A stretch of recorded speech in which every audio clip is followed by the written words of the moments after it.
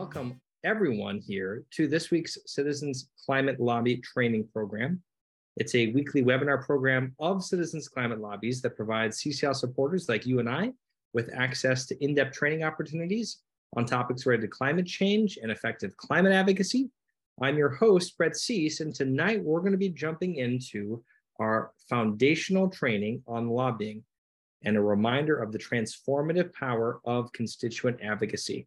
This webinar is the first in a series we offer in our Working with Congress training series designed to help empower all of us as constituents who are planning to meet with our members of Congress with the basic knowledge and confidence that we'll need to understand Congress and what it's like to lobby as a constituent. So tonight we're going to have the chance to hear from a diversity of speakers, all of them CCLers, about their aha moment when the transformative power of being a constituent and having that power as an advocate clicked for them. So what we are really focused on tonight is a threefold area for learning goals. We want to make sure to remind and ground each of us that lobbying as constituents truly does matter and that we have important advantages we're going to review and we can use them strategically in our meetings. We also want to make sure to highlight that there's particular approaches that we found that can help us be most effective. And we want to be empowered in realizing that each of us has a story to tell and to share that with others in our communities to really empower those in our lives and those that we might meet to engage in the political process. And what we're going to do in order to kind of make it through that tonight is follow the following agenda. We are going to actually sample a few different pieces or sections from a recent episode of Citizens Climate Radio, one of my favorite podcasts that's produced internally here by our wonderful host, Peterson Toscano. He interviews both staff and volunteers. We're also going to hear from the founder of CCL, Marshall Saunders, and his foundational view of really why the organization exists. And we're also going to hear and see a wonderful example from our Illinois chapters that have put together a great, energizing preview into the power of lobbying being back on the Hill. And throughout that, we're going to really remind us again of the difference we all make, share the opportunities we have, and engage in that constituent advantage conversation. So with that, let's start by just grounding ourselves in a little background behind the story of Citizens Climate Lobby. So Marshall Saunders, a retired business developer from originally Waco, Texas, and spent the better part of his career and retirement in Southern California, had this vision of starting a nonprofit to make the case for what it means to be an engaged and active citizen in the realm of climate change, to meet directly with Congress ourselves as constituents and help address their behavior. And he said, we live in a country where citizen engagement is valued and encouraged. Let's celebrate that. Let's do more of that. And the word lobbying may carry for some, negative connotations stemming from the practice of paid or professional lobbying. However, for us as constituents, it's not only our right, but our duty to be engaged and to express our voice, right? That's our civic duty. So we always like to remind ourselves that politicians don't create political will. They respond to it. And in order for that to happen, Marshall's foundational vision was that ordinary people like you and I have to organize, educate ourselves, and give up the sense of learned hopelessness or powerlessness to gain those skills to be effective with our government and influence them to help us make the changes we need. And as a little reminder, again, this is a preview of another wonderful Citizens Climate Lobby episode of what Marshall really was about and even his whole tone and tenor in that journey for him to create Citizens Climate Lobby that we're all carrying on the legacy on today. Let's just preview this by a 1 minute little window into Marshall himself sharing his reflections. And it is trusting that ordinary people can get the job done. It's a trusting in ordinary people. You know, not people who have made it, not people who are powerful, but ordinary people. You know, and if people are not demonstrating that, Well, they can. They can. They need a little encouragement, a little breakthrough, like I had. So, it's one step at a time.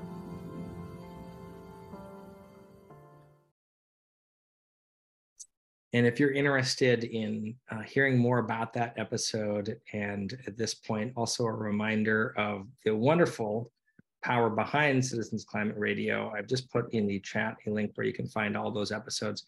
We'll sample a few more here later on.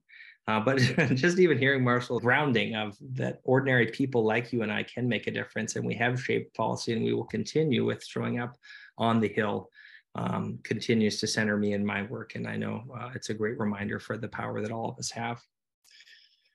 Another wonderful source as background behind CCL that really was foundational to the organization and the vision guiding us is of Results, one of the other most powerful nonprofits that many people have never heard of on the Hill, that really did transformational things to shift Congress's behavior in getting more relief and aid funding, especially for hunger and development and health needs in the developing world.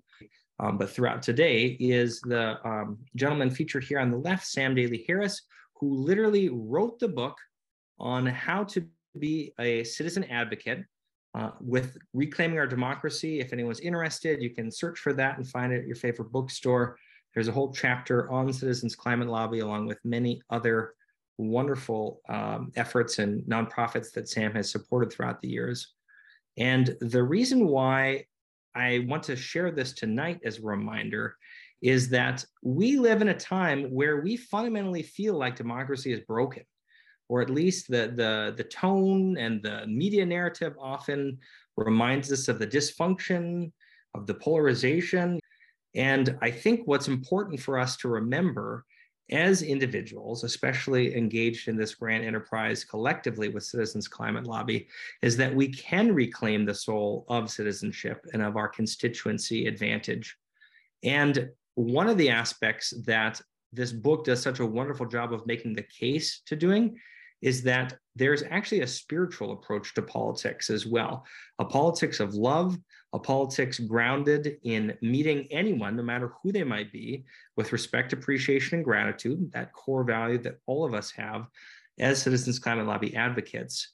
And for us, I think that the biggest thing also to continue to remind ourselves that both Marshall and Sam do such a good job of highlighting is that there is such an opportunity for us to make a profound difference on issues that we care about.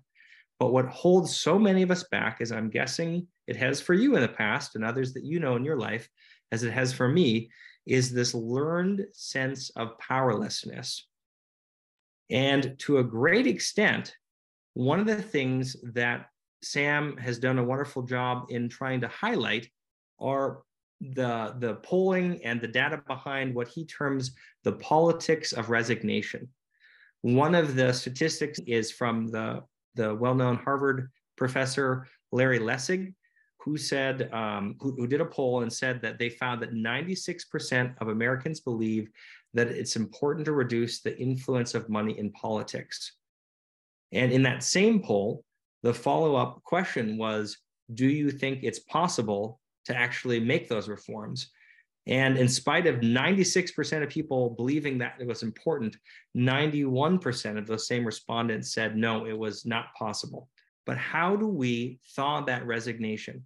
Because once we do, that's really where this chance of winning begins.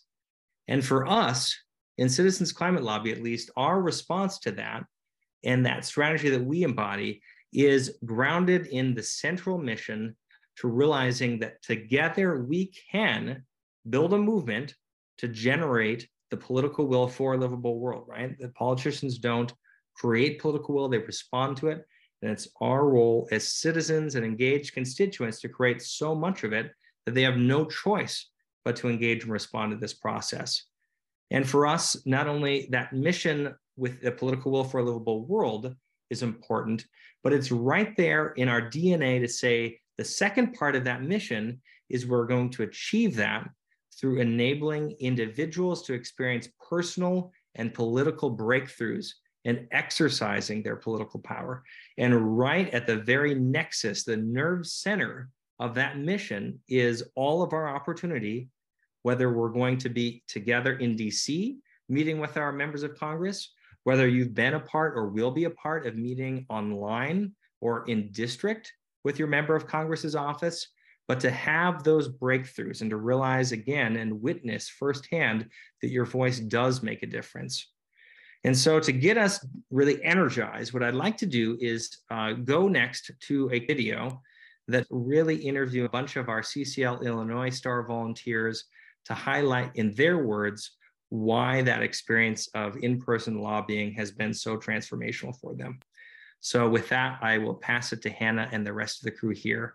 If you had told me 1 year ago that I would be in DC meeting with multiple congressmen and attending this national convention, I would have simply never believed you. I mean, I'm so grateful that I was able to lobby with my representative in Congress multiple times now. Strength in numbers, right? As long as we have a group of people who are together focused, visiting Washington, visiting the senators or all the congressmen, putting across our point, that's where I think the value is. And that is also very exciting to be part of that and understand that that's how they learn. That's how politicians learn what's important to us. You would think that the politicians would lead, but that's not the way politicians work. Politicians don't lead the wave, they ride the wave. So it's our job to create the waves for them to ride on. And I think that it's like that balance between the individual's impact and the group's impact. Like the bigger the group is, the louder our voices are, the more calls, the more emails, the more lobby meetings, the more people that show up to the lobby meetings. It makes our voice stronger. And so each individual that makes the group bigger and adds in their voice is important.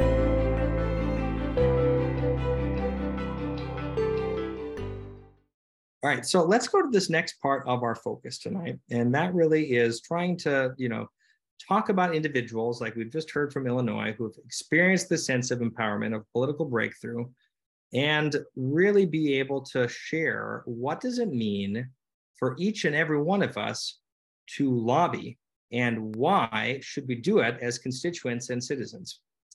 So there's a simple reason, obviously, why we have the stereotype associated with lobbying that many of us feel like it's a scarlet letter, an L emblazoned on our chest. We'd be afraid to say, oh, I'm a lobbyist, I'm a citizen lobbyist. And why companies also pay so much for lobbyists. And we're going to hear from Ben Pendergrass, one of our CCL staffers in DC, about his background prior to working with CCL as a registered lobbyist as well. And that reason is that it's effective, right? It works. The reason why people pay hundreds of thousands of dollars for these services and for this actual work is because it's effective and it translates into actual policy results. And so for us, though, as constituents and citizen lobbyists, we have distinct advantages. And that's really what we're going to make the case for here, right? So one of the rules to just keep in mind of anyone in Congress is that nobody is an expert in everything, right? They're all generalists, especially in the Senate, where you are literally representing it sometimes, over 30 million individuals. And so as elected officials, they rely on other people to inform them. And if we're not showing up and engaging and having meetings with our members of Congress, then the important question to ask is who is, and if we don't show up, our voice isn't added to that tally, right? And so in the absence of constituents, Congress is informed by lobbyists, by industry, and by their own party ideology. And so what I would like to encourage everyone to do tonight and moving forward is just to really reframe, when you hear the word lobbyist, to think about it with pride and think about it as something that you are doing to make the case for what you believe Congress should do, right? That's at the root level what lobbying is. And a couple of things to think about, especially as we're thinking through constituent advantages, is that the dominant role that constituents can play to influence policy comes with this distinction we're making on this slide here, right? There's constituents that have an opinion, And those are the individuals. Obviously, we all are all constituents with opinions, but the research continues to show with our, long-term relationship and love of the work that the Congressional Management Foundation does. Debbie can put a link to that in the chat if you'd like, as well as all of the other political science literature out there around the effectiveness of how actual engaged citizens can, influence Congress, is adding not only an opinion, but a specific interest and a personal story to help highlight that interest. And so let me kind of summarize what I mean by this when I say this. Say you're attending a town hall meeting and somebody next to you stands up and thinks and says, I think we should reduce greenhouse gas emissions. That's a constituent with an opinion, and the congresswoman that's attending that meeting is likely to follow that in one part of her brain, right? But say the next person in line steps up to the mic and says, I think we should reduce our greenhouse gas emissions because my 3-year-old daughter has respiratory problems and I'm worried about the health impacts on her developing lungs. Simple brain science suggests that that congresswoman is likely to store that story in a completely different compartment.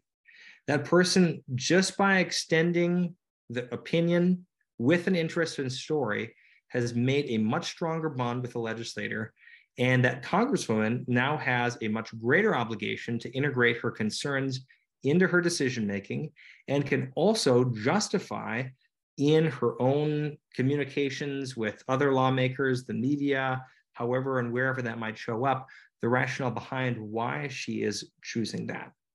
So the lesson here is that constituents with a genuine interest in a story are much more likely to have an influence than those that are just voicing their opinion. And especially as we're getting ready for Washington and meeting face-to-face with staff and members of Congress, starting to think about how you, in your introductions and in your explanation for why you are supporting our primary asks or whatever additional asks you're bringing to your member, can connect again that to an interest in personal story is the invitation I have tonight. And the other slide I'd like to highlight here before going specifically to another little segment of Citizens Climate Radio is comparing the advantages that paid lobbyists have with the constituent advantages that we have as citizen lobbyists, okay?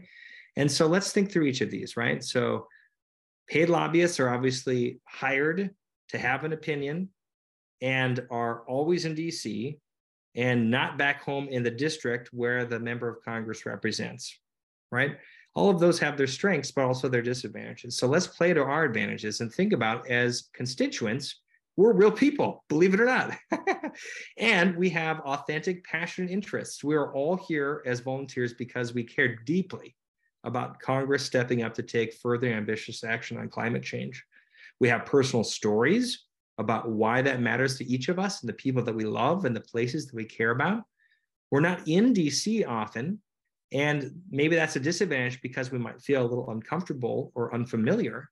But the shadow side, the advantage of that is that we are back home living in the district, voting for who represents us and having our finger on the pulse of the communities we live in and the issues that we care about, being able to speak on behalf of others that aren't going to be in that meeting with us. So the take-home message that we're offering here is that something very different than what's been traditionally done before, and that is we don't have every advantage, but we have a passionate interest in the topic. We live and vote in the lawmakers' district, and we should play to those advantages as we prepare and lean into our meetings. And so what I'd like to do now is just acknowledge, amidst all of this, that if you are like me as an initial volunteer with CCL, you probably feel a little uncomfortable, especially if you've never done this before. And what I'd like to invite all of you to think about with this illustration that just was highlighted on this slide is that only by growing that outer edge of our comfort zone can we expand what we're familiar with and become, again, more and more comfortable with more advocacy. And a phrase that we love saying within our liaison program and beyond is that life begins at the end of your comfort zone. So if you're feeling uncomfortable right now, know that the change taking place is a beginning, and you are about to have an experience of where that magic happens, as shown here by this slide. And that's attributed to Neil Walsh. So thank you for that wonderful quote, Neil. So what I'd like to do now is just go to the actual specific podcast for Citizens Climate Radio. This one is episode 82. It's Are Lobbyists Good or Bad? We first hear from Anna. Well, since I am a lobbyist, I would have to say no. I think there are a lot of really bad connotations surrounding lobbying. I definitely felt it when I first joined CCL, when I was like looking at the CCL website and it was like, oh, we lobby, and I was like, oh, I don't know if I really want to do this, but I'm really glad I did. I don't think lobbying is inherently evil. I think when you get a lot of money involved with it, it gets a little bit corrupt at times. What I love about CCL is how CCL is nonprofit. All of the lobbyists are volunteers, and we're really just doing this because we care about it, and we're not really like gaining financially out of it in any way. So no, I don't think lobbying is evil. Going to these congressional offices is no joke. Back in 2013, when I started volunteer lobbying, I was terrified the first few times I did it. The good news is that we can learn how to become confident in these situations. Before I joined CCL, I was very afraid of any type of public speaking. So those first couple lobby meetings, I was like terrified, and I was like shaking, and it was like, it was good that it was on Zoom, because being in person, I think would have been like so much, but it was really nice to see that, like, I would be like super nervous beforehand, but then afterwards I'd feel like really good about it. And it was just nice to have all these constant opportunities to build more confidence, not only lobby meetings, but through like presentations to businesses and organizations in Washington about the same legislation. And then also we did this Washington State Legislator project that was just tons of lobby meetings, really just having that constant exposure, and then constantly talking about the same thing too, I think also helped. And then also having the wonderful team too to present with. And it really made me feel better about public speaking. That was such a good message about confidence building. That's just a little sample. If you're interested in the full episode, I will put a link again to it in the chat. I know I shared it at the very beginning, but especially for those that are just here, can't say enough about the power of a lot of these Citizens Climate Radio episodes. So let's go to our final topic here before opening it up for questions. And that is moving into this discussion of the importance of building relationships with the members of Congress and their staff. And many of us, again, are new to this with Congress, but we're not new to this with other friends, family, and connections we have. And in so many ways, obviously, the same thing applies, and approaches that we follow in other parts of our life can still apply in the same way to Congress. And so what I'd love to do is, again, just draw on Dale Carnegie's training about the best way to win friends and influence people. And Carnegie taught that best way is to understand somebody else's problems, to listen and engage with them to the point where you can see their own point of view and understand their concerns and where they're coming from, and ground your own priorities then from that lens. And this advice still rings true today. As advocates, it's important for us to understand how to influence our members of Congress. And as an advocate, again, you'll be much more powerful by starting a conversation by asking about a congresswoman's kid who just went to Congress or to college, or mentioned that you saw him in a picture in the newspaper recently at a ribbon cutting, or congratulating them on a recent legislative accomplishment, like we have as a reminder in our meeting plans, that outline. And part of the reason, again, that lobbyists are so successful at their job is because they know the issues. They become trusted advisors or policy experts. And we can do that as well. Looking around the room, each and every one of us is just as capable at studying and understanding issues on climate that we care about, that CCL helps provide trainings on. And then you can provide that specific information regarding on how these policies will show up, have impacts in their state or district, and be able to provide that exclusive information. And so again, every congressional office knows that these in-district advocates who stay on top of issues, who don't understand to offer help, or don't hesitate to understand and offer help and advice on how and where we'd like them to vote, keeping in regular touch with them, all of these are providing valuable services to our legislators and staff and helps them to be accountable to voters. And so with that, I think that's just really key as a quick review of what we say when we want to really build those relationships, what that looks like. Again, a reminder that in the CCL way, we always operate with respect, appreciation, and gratitude. That's not just a slogan. That's a cornerstone of who we are and how you build successful relationships. And I will close by asking this question and then turning to our Senior Vice President of Government Affairs, Ben Pendergrass. What do you think is the most valuable tool for a lobbyist? Based on kind of what you've heard tonight, I'd love to hear what your thoughts are on what you think really are at least one or several of the key takeaways for the toolkit that you want to develop as a constituent lobbyist. Debbie shares trust relationship with Congress, our congressional members. Greg shares a respectful relationship with Congress and our members of Congress. Susan says being a trusted advisor. Absolutely. Having that story, being able to not just share an opinion, but an interest with that specific lived experience, you might also be able to say. Another piece that the Congressional Management Foundation always loves highlighting is being able to have specific knowledge about how your real life concerns are positively impacted by the policy solutions you're advocating for.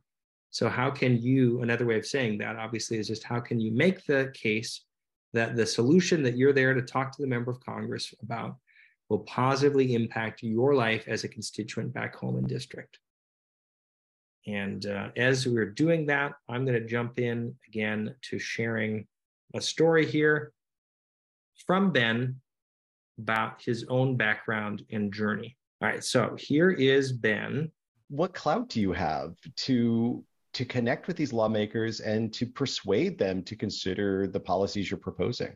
You really got to think of lobbyists as being more like lawyers, a professional class that understands the way the legislative process works and uses that knowledge to help various causes or clients. Every cause you could think of has pretty much some sort of lobbyist in their employ for reducing poverty, obviously on climate change, any cause you can think of, there's somebody working this. And the same thing goes for any industry, also has to be represented by somebody in DC because the laws we pass affect businesses and people, and having people in DC in a government affairs role is one of the best ways to make sure that Congress understands the laws they make, what kind of impact they're having on that particular constituency or industry. So it's very important for everybody to have that representation.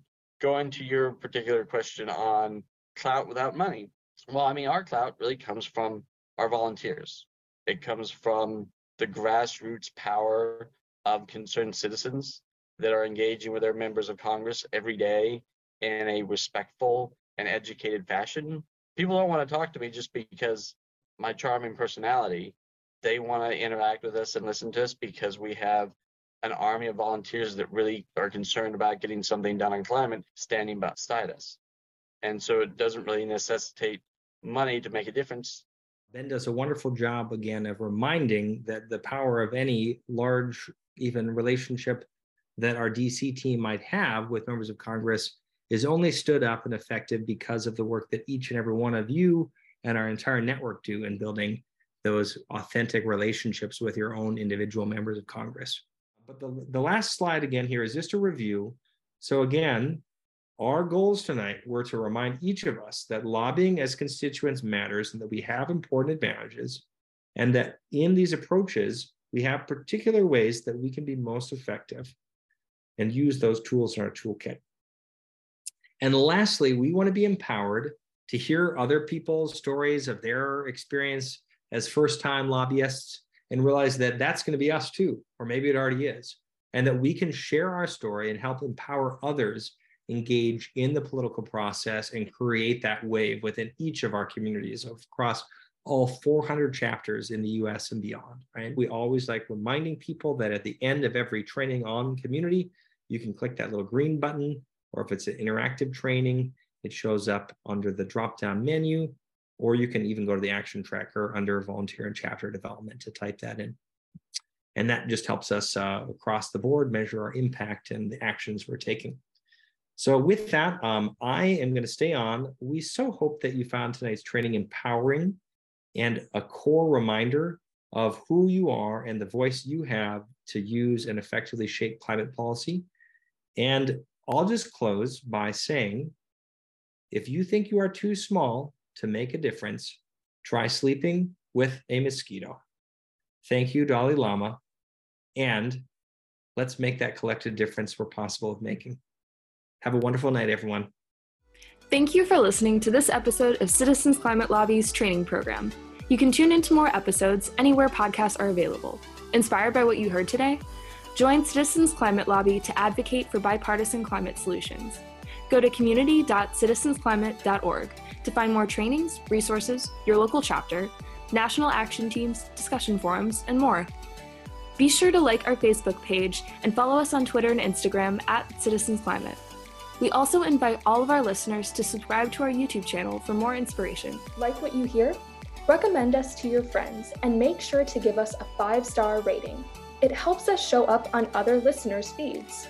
Feel free to pass on any suggestions for future episodes in the comments as well.